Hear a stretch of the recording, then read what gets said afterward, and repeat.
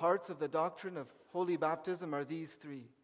First, that we with our children are conceived and born in sin, and therefore are children of wrath, insomuch that we cannot enter into the kingdom of God, except we are born again. This, the dipping in or sprinkling with water, teaches us, whereby the impurity of our souls is signified, and we admonished to loathe and humble ourselves before God, and seek for our purification and salvation without or outside of ourselves. Secondly, holy baptism witnesses and seals unto us the washing away of our sins through Jesus Christ. Therefore, we are baptized in the name of the Father, and of the Son, and of the Holy Ghost. For when we are baptized in the name of the Father, God the Father witnesses and seals unto us that he does make an eternal covenant of grace with us, and adopts us for his children and heirs, and therefore will provide us with every good thing, and avert all evil, or turn it to our profit. And when we are baptized in the name of the Son seals unto us that he does wash us in his blood from all our sins, incorporating us into the fellowship of his death and resurrection, so that we are freed from all our sins and accounted righteous before God. In like manner, when we are baptized in the name of the Holy Spirit assures us by this holy sacrament that he will dwell in us and sanctify us to be members of Christ, applying unto us that which we have in Christ, namely the washing away of our sins and the daily renewing of our lives, till we shall finally be presented without spot or wrinkle among the assembly of the elect in life eternal.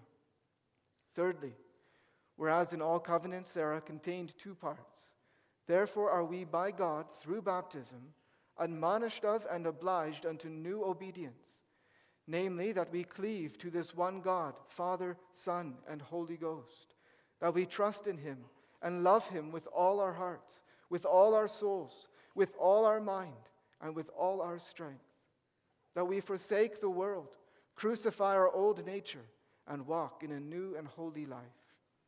And if we sometimes through weakness fall into sin, we must not therefore despair of God's mercy, nor continue in sin, since baptism is a seal and undoubted testimony that we have an eternal covenant of grace with God.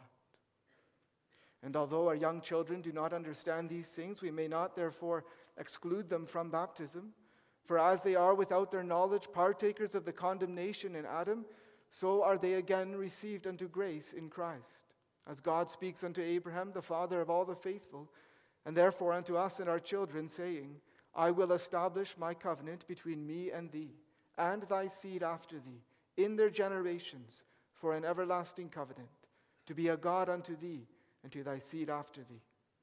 This also the Apostle Peter testifies with these words, for the promise is unto you and to your children, and to all that are afar off, even as many as the Lord our God shall call. Therefore God formerly commanded them to be circumcised, which was a seal of the covenant and of the righteousness of faith, and therefore Christ also embraced them, laid his hands upon them, and blessed them. Since then baptism is come in the place of circumcision. Therefore infants are to be baptized as heirs of the kingdom of God and of his covenant. And parents are in duty bound further to instruct their children herein when they shall arrive to years of discretion. That therefore this holy ordinance of God may be administered to his glory, to our comfort, and to the edification of his church, let us call upon his holy name. Let us pray.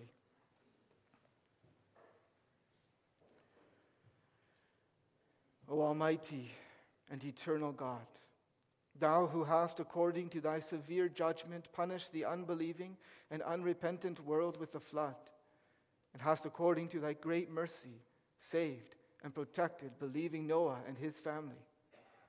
Thou who hast drowned the obstinate Pharaoh and his host in the Red Sea, and hast led thy people Israel through the midst of the sea upon dry ground, by which baptism was signified.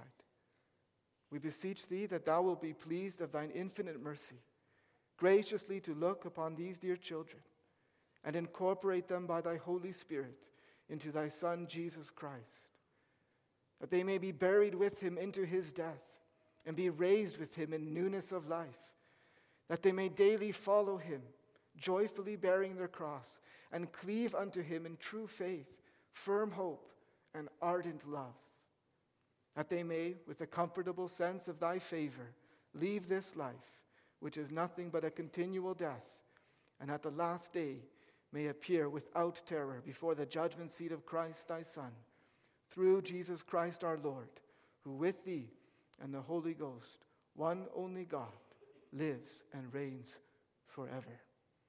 Amen. We'll now proceed to the baptism and ask the questions of the parents, and so I ask you to rise now at this time. Beloved in the Lord Jesus Christ, you have heard that baptism is an ordinance of God to seal unto us and to our seed his covenant. Therefore, it must be used for that end and not out of custom or superstition. That it may then be manifest that you are thus minded, you are to answer sincerely to these questions. First, whether you acknowledge that although our children are conceived and born in sin, and therefore are subject to all miseries, yea, to condemnation itself, yet that they are sanctified, set apart in Christ, and therefore as members of his church ought to be baptized. Secondly, whether you acknowledge the doctrine which is contained in the Old and New Testaments and in the articles of the Christian faith, and which is taught here in this Christian church to be the true and complete doctrine of salvation. And thirdly, whether you promise and intend to see these children, when come to the years of discretion, whereof you are the parents, instructed and brought up in the aforesaid doctrine, or help or cause them to be instructed therein to the utmost of your power. What is your answer, Justin? Amber? Kim? Stephen? Alana? Leighton? John? Michelle? Hannah? Walt? Well, dear parents, in a few moments, your children, you'll bring your children to be baptized, and it's a great privilege and a great blessing. Some of you have just become members here, and as a church, we want to officially welcome you and pray that you will be blessed and be a blessing among us. But now, as parents, you all will be bringing your children to be baptized, but their baptism is not something that you do. It's not something that I do as a pastor, although I administer the baptism. No, a baptism is something that God is doing. In the baptism of your children, God is really coming to them, and with that water, the sign and seal of his covenant, he is saying, your children are set apart from the world. They are set apart to him. And he is saying that salvation that he has provided in Christ is a salvation also for them, so that they might be assured that looking to him in faith, they too may be counted righteous by God. We read about that, about how Abram was accounted righteous before God by his faith. And baptism is a sign and seal of that also to your children, that looking to him in faith, they will be righteous. And so it's calling them. God is calling them. He's calling us all, really, as we witness the sign and seal, to trust in Jesus. We are not saved by our works. We are saved only through Jesus Christ and his precious blood. And so what a great blessing, what a great privilege it is to have your children receive that sign and that seal, especially when we realize what it cost. It cost the Lord Jesus' blood. It cost his life. And now the Lord gives this sign and seal to you.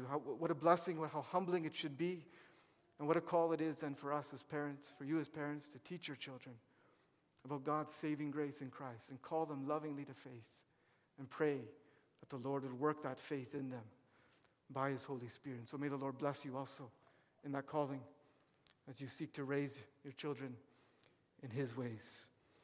We'll now proceed to the baptism. As we prepare, we'll sing together Psalter 425, verse 3. And then after the baptism, we'll stand to sing the same song, verse 5.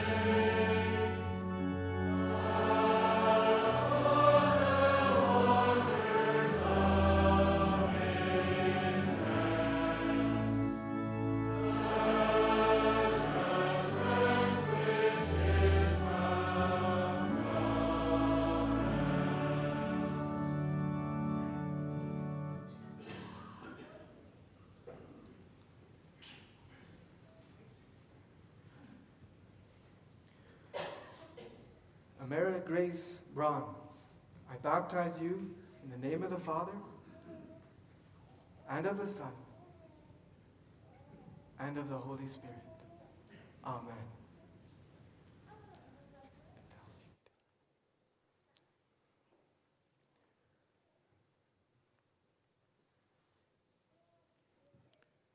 Nora Mina Boss, I baptize you in the name of the Father, and of the Son, and of the Holy Spirit. Amen.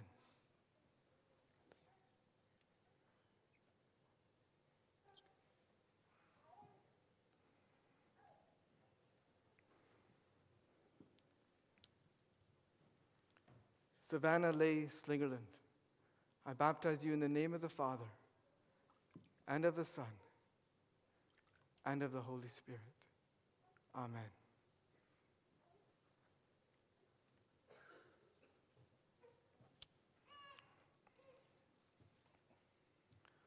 Walt John Van Heerden, I baptize you in the name of the Father, and of the Son, and of the Holy Spirit.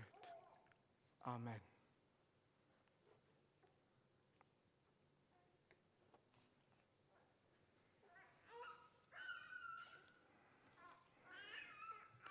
Victoria Estelle Van Heerden, I baptize you in the name of the Father, and of the Son, and of the Holy Spirit. Amen.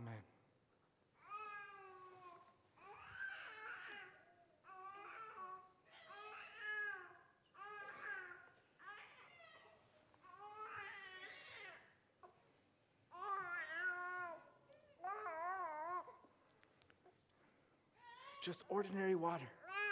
Right? It's a sign of washing, just like you use water to wash yourself. Right? Jude Alexander Vandenbroek, I baptize you in the name of the Father, and of the Son, and of the Holy Spirit. Amen.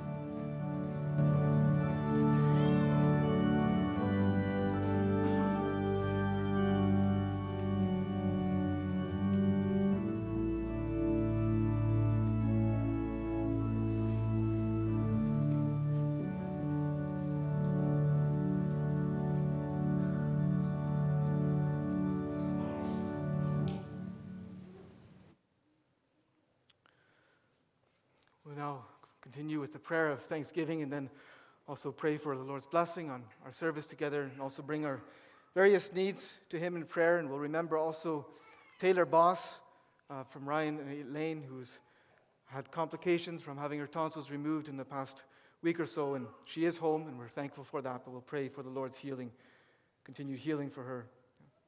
So let us come before the Lord in prayer.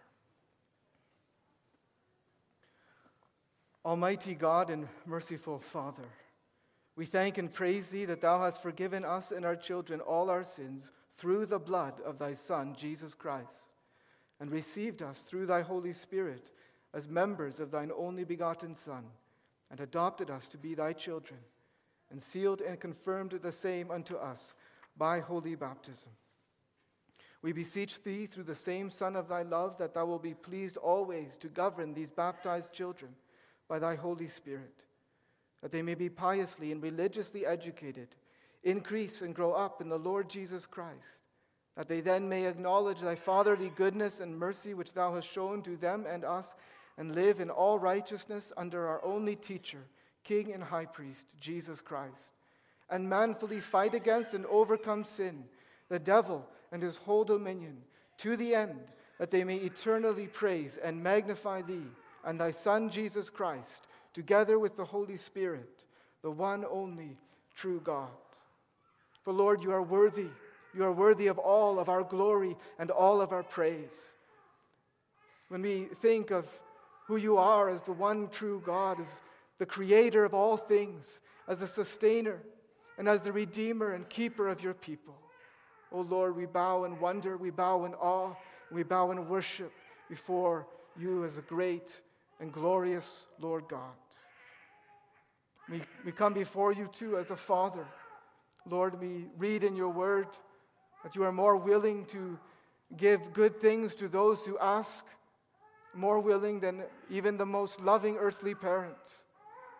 And so, Lord, we come then with humility, we come with boldness, we come with both childlike fear and childlike confidence to you. And we ask, Lord, that you would grant us good things. We ask that we would be granted the forgiveness of our sins. We have been reminded of our sins as we heard your law. And as we even saw the sacrament of baptism being applied, reminding us that we are sinful by nature. And so, O Lord, as we come before you, we confess our sins and our sinfulness, our sins by our tongues, our sinful thoughts, our sinful desires and lusts. O Lord, even when we are saved by faith in Jesus Christ, we still struggle and we still have remaining sin in us. And so, Lord, we pray that you would grant us the forgiveness that can only come through the blood of your Son, Jesus Christ. And grant us too, O Lord, your Holy Spirit. We sang it after we heard your law, Lord, that you would create in us a clean heart and renew a right spirit within us. That is our desire. That is our prayer as we come before you as a congregation this morning. And that you would not cast us away from your presence. And that you would not take your Holy Spirit from us, but fill us. And grant us, O Lord, that we would live according to your will in thankfulness to you for your great salvation in Jesus Christ. Father, we pray too in thanksgiving for various blessings we've received, not only this blessing of the baptism of these children, but also, Lord, we think of another covenant child born in our congregation this past week, a baby girl to Stephen and Izzy Van E. Little Lila, Lord, we give thanks for that blessing and that everything went well. We pray that you would bless this family, bless the parents too, and bless this little girl as well, that she would not just experience earthly life, physical life, but that you would cause her by your Holy Spirit to be born again and receive that new life, a spiritual life through Jesus Christ. We give thanks, Lord, for earthly blessings this coming week, and we think especially of Mr. Webbs as he may look forward to celebrating tomorrow his 89th birthday. Lord, you have given him many, many years, and we thank you for him. And we pray that he would know your blessing, and as he remembers your faithfulness through the years to him, your grace to him, we pray that he would be enabled to praise the Lord and to bring all of his cares and concerns also in his life to you. And we think especially of his dear wife, Mrs. Webbs, who is still very weak and suffering with pain and frailty of the body. Father, we pray that you would remember her and that you would please grant a measure of healing, Lord, that the doctors would be able to find what's going on and that what the pain that she's feeling would be able to be dealt with and managed. And Lord, bless them and help them together as a couple in their old age. Father, we pray too for those for whom this a service like this, and can be very painful. We think of those who would love to have children but have not been able to this point. And Lord, what a hurt, what a pain that can be, and how much it can be felt also at a time like this. And so we pray for them, that you would remember them, and that by your Holy Spirit you would shed abroad your love in their hearts, and that they may know that comfort that comes from the love of God, that passes, the love of Christ that passes knowledge. That we may all know that comfort. Lord, we are so prone to put our hope and our confidence and our trust in other things, and earthly blessings, in the gifts rather than the giver. But Lord, we pray that we would remember that to have the Lord is to have everything. He is the shield, the Almighty God, the shield of his people, and their exceeding great reward. So we pray that we would know that also, each one of us, in our hearts and in our lives. We pray for those who are dealing with sicknesses and weaknesses. We remember Dawson Byer and Riley Rosendahl and also Taylor Boss. Lord, remember them in their physical weaknesses, and bring healing to them, we pray, and give them comfort and peace, and that they might look to you in all things, and also their families with them. Father, we pray now that you would please bless us with your presence. If your presence does not go up with us, do not take us up from here.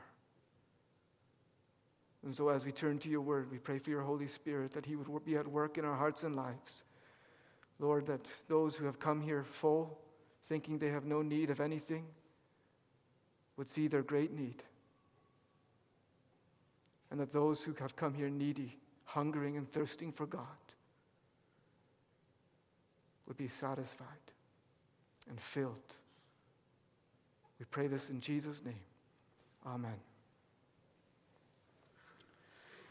You now have opportunity to give of your gifts for God's church and kingdom, and then we'll sing together Psalter 304, 1, 4, and 6.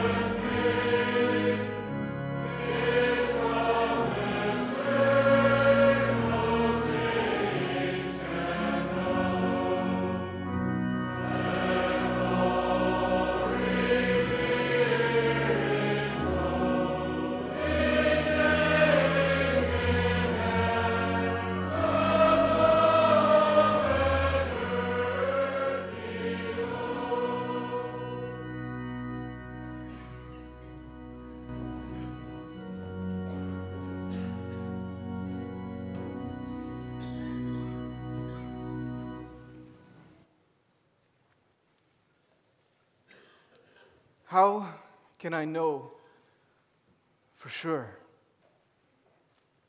Beloved congregation of our Lord Jesus Christ, this question is a question all of us have asked or thought. Usually, we ask it when we're anxious about something. You think, children, about when you get sick or maybe when you get hurt. And maybe you go to your mom and your dad and they tell you not to worry, it will get better. But how can you know for sure? You want some proof, something that can make you know for certain that you will get better. And we can have that question about all kinds of things. We can have it even about the gospel, about the good news of salvation in and through Jesus Christ. How can I know for sure the gospel is true? How can I know for sure that the promises of the gospel will come true? How can I know for sure that they will come true for me? Maybe you've asked that question. Maybe not out loud, but perhaps in your heart. Perhaps you've been raised in the church, you've been raised in a Christian family, and you've heard the gospel promises all your life. You've heard about forgiveness, you've heard about eternal life, you've heard about heaven, but you're wondering, is it really true? I mean, the world out there sometimes can look pretty good. Aren't we better off just enjoying it while we can? Or maybe you haven't been raised in the church. Maybe the gospel is fairly new to you. And it all sounds wonderful, but of course that's if it's true. Or maybe you're a Christian. You're a believer like Abram was, slogging through life, but you don't see, you don't experience the blessings that the gospel promised. All you see is wilderness behind you and in front of you. You believe the gospel, but living by faith isn't easy. How can you know for sure that the gospel is true, that the promises of the gospel will come true also for you? What is the answer? What is the answer to such gospel anxiety? Well, our passage this morning, Genesis 15, especially verses 7 through 21, gives us the answer. You see, Abram asks that very question in verse 8. The Lord had just promised to give Abram the land where he was living, the land of Canaan, to inherit it. The Lord had already promised that to Abram several times, along with several other promises, including promises that God would make Abraham a great nation and bless him and make him a blessing to all the families and nations of the earth. They were amazing promises. And ultimately, the Bible makes very clear that they were gospel promises. Promises that had to do with a Savior, and that had to do with salvation, and that had to do with blessing and eternal life and heaven. And perhaps you remember that from the last baptism service here when we looked at Genesis 12 and how the Lord called Abram out of Ur. Abram understood what these promises were about, and he responded to those gospel promises in faith. He believed the Lord. He believed his promises. But here's the thing, he had not yet received the fulfillment of those promises. The fact is, he wasn't a great nation. The fact is, he and his wife, Sarah, didn't even have a child. And they were very old. He was living in the land, but he didn't own even an inch of it. And so in verse 8, Abram asked the question, whereby or how shall I know that I shall inherit it? In other words, Abram was asking God how he can be sure that these wonderful gospel promises are true. And you can imagine the Israelites in the wilderness, those people for whom the book of Genesis was originally written. You can imagine the Israelites thinking and wondering the same thing. God had delivered them out of Egypt, and he had promised to bring them into the land of Canaan. But where were they? They were in the wilderness, slogging along. They understood Abram's question. and his gospel anxiety very well. How shall we know? How can we and our children know for sure that we shall inherit the land of Canaan? That God's gospel promises are true. And we're in the same situation, aren't we? How can these children that have just been baptized know for sure that God's gospel promises signed and sealed in their baptisms are true? That through repentance and faith in Jesus Christ, we shall inherit the kingdom of heaven. We shall inherit eternal life. Well, God's answer in this passage is his covenant with Abraham. Genesis 15, verse 18 says, the Lord made a covenant with Abram. And that's what the whole passage is from verses 7 to the end is really about. The dividing the animals, the passing between the pieces was a covenant ceremony. The Lord had called Abram out of Ur and made promises to him. But now, in this chapter, he formally enters into a covenant, a binding relationship with Abram. Why? So that Abram, and so that the Israelites, and so that we here today and our children might know for sure the gospel promises are true, and so live in confident reliance upon the Lord. And that's what we hope to see from our text, Genesis 15, 7 through 21, under the theme, God's covenant with Abram answers our gospel anxiety. God's covenant with Abram answers our gospel anxiety. How so? Well, in the first place, his covenant confirms his power to keep his gospel promises. We see this especially in verses 13 to 16, but it's good to review verses 8 through 12 to help set the scene. When Abram asked the Lord in verse 8, Lord God, whereby shall I know that I shall inherit it? The Lord tells Abram to take several animals to him, a 3-year-old heifer, a 3-year-old female goat, a 3-year-old ram, a turtle dove, and a young pigeon. And so Abram takes those animals, and what does he do? He kills them, and he cuts them in half, except for the birds. Somehow he knew that's what he was supposed to do with them. Maybe the Lord told him, or maybe he just recognized what the Lord was doing. Because this ceremony was sometimes done with man-made covenants in those days. The animals would be cut in half and they'd be laid opposite each other so that there was a path between them. And then the people who were involved in the covenant, they would pass between the pieces as a symbol of their commitment. It may well be, as some commentators think, that it was a way of saying, if I don't keep the promises that I've made in this covenant, then let me be torn apart like these animals. But whatever the case, it symbolizes their commitment, and it shows us how serious covenants are. And so Abram, he does this, he lays the pieces of the animals opposite each other, and then what happens? Well, children, if I asked you what happens if there's a dead animal outside, what would you say? Eventually, what happens? What comes to check out the dead animal? Vultures, right? And that's what happened here. Vultures come, and so Abram drives them away. And then when the sun was about to go down, verse 12 says, a deep sleep fell upon Abram.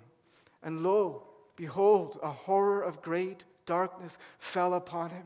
So that's the scene. It's a scene of death. It's a scene of darkness. It's a solemn scene. And in the midst of that solemn scene, the Lord speaks to Abram. And he says this, verses 13 to 16.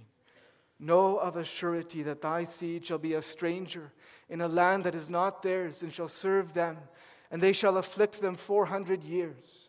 And also that nation whom they shall serve will I judge.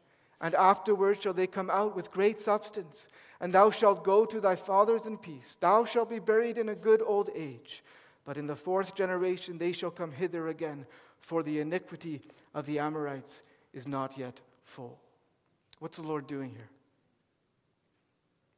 He's showing Abram how the gospel promise, how his promise is going to be fulfilled. And the way it's going to be fulfilled confirms for us his power to fulfill his gospel promises. You think about what the Lord told Abram. Not exactly comforting words. He tells Abram that his seed, his descendants, shall be a stranger in a land that is not theirs. So they're not going to be living in this land that God has just promised to Abram. They're going to be living somewhere else, in a land that belongs to other people. And what's worse, the people who own that land are also going to enslave them, and they're going to afflict them, and they're going to oppress them. In other words, Abram's descendants are going to be in a seemingly hopeless situation. They're going to be in some ways like those dead and cut up animals, basically food for vultures. And what could seem more impossible at a time like that? What could seem more impossible than the fulfillment of God's promises to Abram? But with God, nothing shall be impossible. After roughly 400 years, God will judge that nation, the nation they would serve. And not only that, he will make it so that the people, Abram's descendants, come out not poor, but rich. And they will come back again to the land of Canaan, the land God promised. In other words, God will fulfill his promise in the face of seeming impossibility, when everything looks hopeless. And that confirms, you see, his power to fulfill his gospel promises. Yes, he was speaking here especially about his promise to give the physical land of Canaan. And you may think, well, that has nothing to do with us. But it does. It does. Because you can't separate that promise from all of his other gospel promises. They're all bound up together in God's covenant with Abram. God's covenant with Abram confirms his power to keep all his gospel promises. That's why you aren't, and I am not, beyond hope. You can feel like you are. You can look inside yourself, and you can see coldness, and you can see indifference toward God. And you can pray about it, nothing changes. You still feel cold, you still feel indifferent, you still feel dead. And it can feel like you're beyond hope. It can feel like maybe the promise of salvation through faith in Christ Jesus, just those promises aren't true. At least not for you. But that's not true. You're not beyond hope. The gospel is true. Its promises are true also for you and for me. Whether you're still in bondage to sin and to Satan, or whether you've been freed from that bondage, but you find yourself now struggling through life, struggling through the wilderness, longing for that promised rest and not seeing it. No matter who you are, no matter how old you are or how young you are, no matter where you are, no matter what you've done, no matter how hopeless you feel, you're not beyond hope, because nothing is impossible with God. That's what God's covenant with Abram confirms. It confirms his power to keep his gospel promises. He is able to save you from your bondage to sin and to Satan, no matter how long you've been in that bondage. And he is able to bring you all the way to glory, all the way home, according to his promise. He is able to do that for everyone here. He's able to do that for your children. He's able to do that for the chief of sinners. That's what you get to tell your little ones as they grow up. Yes, you must tell them, you must teach them that they are sinners, that they are children of wrath in themselves, but we must also teach them that they are not beyond hope. God's gospel promises to them, signed and sealed in their baptism, are promises he can keep, no matter how impossible, no matter how hopeless it may seem to them, or even perhaps at times to you. How important it is to teach them that. You never know when God might use that truth to grip their hearts so that they turn to him in repentance and faith, and also to enable them to persevere in that way all their life long. God's covenant with Abram confirms his power to keep his gospel promises. But maybe you think, well, if that's true, then why is it taking so long? Why doesn't Christ just come back like he promised and put an end to all the suffering of his people? Well, why didn't God just give the land to Abram? Abram would be blessed, certainly. He would go to his fathers in peace, be buried in a good old age. He would die an old man. But he would die without having received the promise. Why? Why would God wait until the fourth generation to keep his promise? Well, he tells us, doesn't he? For the iniquity of the Amorites is not yet full. The Amorites here refer to the people living in Canaan, in the promised land. And whatever else we can learn from those words, this much is clear: God's delay, his long suffering, is not a sign of his lack of power to keep his gospel promises. No, if anything, it's a sign of the greatness of his power. It's a power that can and, yes, will save those who repent of sin and believe in Christ. But it's also a power that will judge those who refuse to do so in his time. The point is, the delay of the inheritance and the delay of Christ's coming is no reason to doubt his power to save. It's no reason to doubt that. It's a reason to turn away from sin and to trust in the Lord before it's too late, before the day of judgment. And it's a reason to persevere in faith. He is able to keep his gospel promises. Do you see with me? Do you see with me how God's covenant with Abram confirms that? But maybe you say, well, yes, I see that. I understand God is able to keep his promises. But that's not what I worry about. What I worry about is, will he?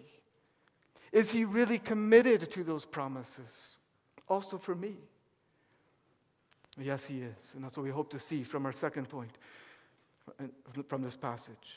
God's covenant with Abram not only confirms his power to keep his gospel promises, it also, secondly, seals his commitment to his gospel promises. And that's especially what verse 17 is teaching. Look at what it says there in verse 17. After the Lord says those words that we just looked at, explaining how the gospel promise would be fulfilled for Abram's seed, it says there, verse 17, "And it came to pass that when the sun went down and it was dark, behold, a smoking furnace and a burning lamp that passed between those pieces." Well, what's going on here? Sounds kind of strange, doesn't it? Well, remember what Abram did with the animals? Remember he divided them in two and he made a pathway between them. He laid each half opposite of each other. Well, this was a covenant ceremony. When two people made a covenant with each other, as I mentioned earlier, they would seal their commitment to their promises by passing between those pieces of those dead animals. But you see what happens here is that God himself passes between the pieces. The smoking furnace and the burning lamp represent God, just like the pillar of cloud and the pillar of fire for the people of Israel in the wilderness. And so God here is binding himself to his promises.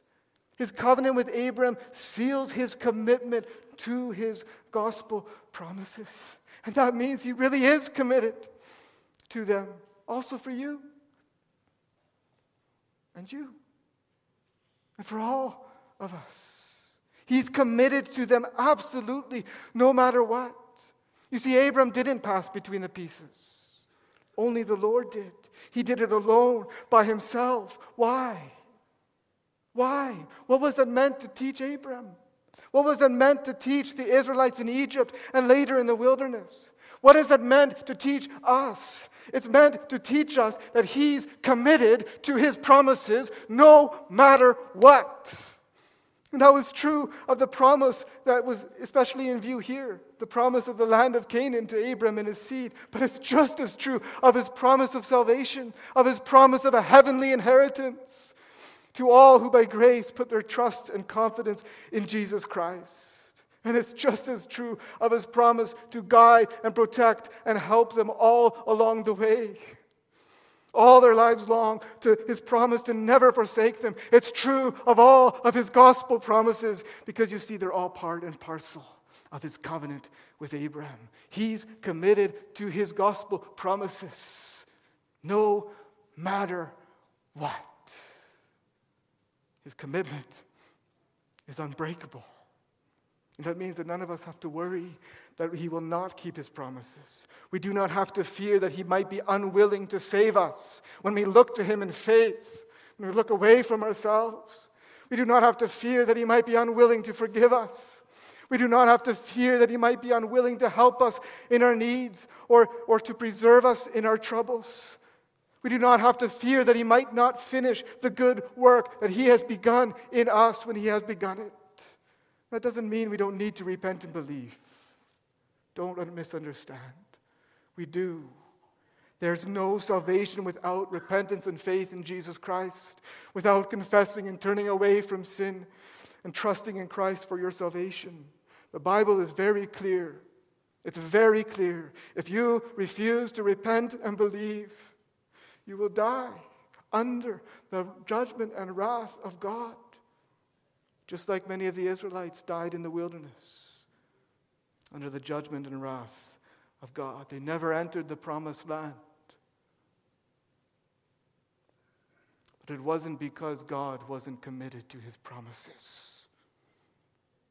It was because they refused to believe. You see, the point is, God's commitment to his gospel promises is not based on our repentance and faith. No, God's commitment to his promises is what calls and encourages us to repentance and faith. The fact that he alone passed between the pieces tells you and me that he's committed absolutely, no matter what, to his gospel promises. You have nothing to fear. He won't turn you away when you come to him. He won't turn anyone away, no matter how horrible a sinner you may be. No matter how far you may have fallen into sin, God is committed to his gospel promises no matter what. And that's not an encouragement to sin. That's a call to turn from sin and to grab hold of God in faith. The authors of our form understood that. And that's why they wrote those beautiful words. If we sometimes through weakness fall into sin, we must not therefore despair of God's mercy, nor continue in sin, since baptism is a seal and undoubted testimony that we have an eternal covenant of grace with God. God's committed to his gospel promises no matter what. And that calls us all to turn from sin. To turn from sin and to cast ourselves on the mercy of God. We will not be put to shame. But it also calls believers who are here and are going through difficult times to persevere in faith. Maybe like Job, you're going through a dark time.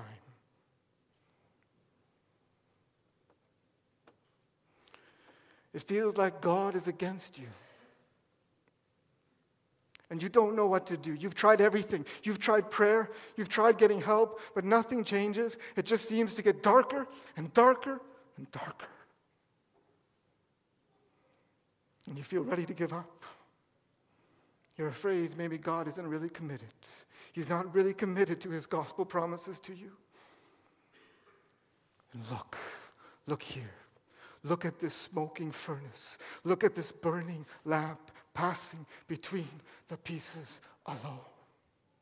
And listen to God's still small voice to you this morning. What's he saying? He's saying, I'm committed. I'm committed. It may not feel like it to you right now, but I am committed no matter what. So trust me. That's what his covenant with Abram is saying to us. He's committed to his gospel promises. And he's calling us to trust him. Even when we can't see him. Even when we can't feel him. Even when everything is pitch dark and we feel like Job, like he is against us. He's committed to all his gospel promises, absolutely, no matter what. And he's committed wholeheartedly. Wholeheartedly. You know how wholeheartedly he's committed? You know? He's so wholeheartedly committed that he gave himself to death in order to secure the fulfillment of his gospel promises. That's what all those dead animals and cut up animals ultimately point to. They ultimately point to the death of Jesus Christ, the death of God the Son in our flesh as the all-sufficient sacrifice for the sins of his people. And it's the same with the water of baptism. It ultimately points to the blood of Christ that cleanses us from sin. That's how wholeheartedly committed God is to his gospel promises. What a wonder! And what an encouragement for us and for these children.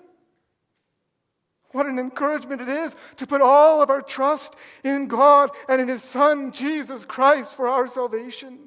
To put no confidence in anything in ourselves or anyone or anything else. God really is committed to his promises absolutely and wholeheartedly. He has done everything necessary to grant all the blessings of his salvation to unworthy sinners. That's how committed God is. And his covenant with Abram seals that commitment. Well, then let's not live for this world. Let's not live for this world. And let's teach our children and call others by our words and by our own examples not to live for this world either, but to live as strangers and pilgrims in the world, to live by faith in all of God's gospel promises, looking to Christ. But maybe you say it's so hard living here. How can I know for sure? Well, let me point you to one last thing that we see from God's covenant with Abram very quickly. God's covenant with Abram not only confirms his power to keep his gospel promises and seals his commitment to them, it also guarantees his fulfillment of them. Here, I just want to draw your attention to verses 18 through 21, but especially just verse 18. So I'll read here now. The verse that explains what was happening in the verses before and now gives a concluding statement. In the same day, the Lord made a covenant with Abraham, saying, "Unto thy seed have I given this land, from the river of Egypt unto the great river, the river Euphrates." And then it goes on to describe the land in terms of the different groups of people that lived there at the time. But I want us mainly to notice just the one word in verse 18. The little word, have. Have. Unto thy seed have I given this land. God doesn't say here, unto thy seed I might give this land. He doesn't even say, I will give this land. He says, unto thy seed I have given this land. You hear the certainty in that? In other words, what we learn here is that God's covenant with Abraham guarantees his fulfillment of his gospel promises. It guarantees it completely. There's no ifs, ands, or buts. It's as good as done. It reminds me of what Paul says in Ephesians 2. He reminds believers there of what they were, dead in trespasses and sins. But then he says this, but God, who is rich in mercy, for his great love wherewith he loved us, even when we were dead in sins, has quickened us, made us alive together with Christ. By grace you are saved. Now listen carefully. Has also raised us up together and made us sit together in the heavenly places in Christ Jesus. You notice how he says it. He doesn't say he will raise us up together or he will make us sit together in the heavenly places. He says he has raised us up. He has made us sit together in the heavenly places in Christ Jesus. In other words, he writes as if we're already there, as if believers are already there. As if heaven is already ours. It's as good as done. How could he be so confident? Because he knew the fulfillment of God's gospel promises was certain. That's what God's covenant with Abram tells us. And Paul knew God's covenant with Abraham. It completely guarantees the fulfillment of his promises. It guarantees it by the blood of Jesus Christ. He is the guarantee of this covenant. And so, congregation, what's the answer to gospel anxiety? It's God's covenant with Abraham. Do you see that with me? How can these children know for sure that God's gospel promises, signed and sealed in baptism, are true? That through repentance and faith in Jesus Christ, we shall inherit the kingdom of heaven and receive eternal life. They can know. We can know. You can know. Because of God's covenant with Abraham. It confirms to us his power to keep his gospel promises. It seals his commitment to his gospel promises, and it guarantees his fulfillment of his gospel promises. So, may I close with the words of Jesus Christ to Thomas. Be not unbelieving, but believing. Amen.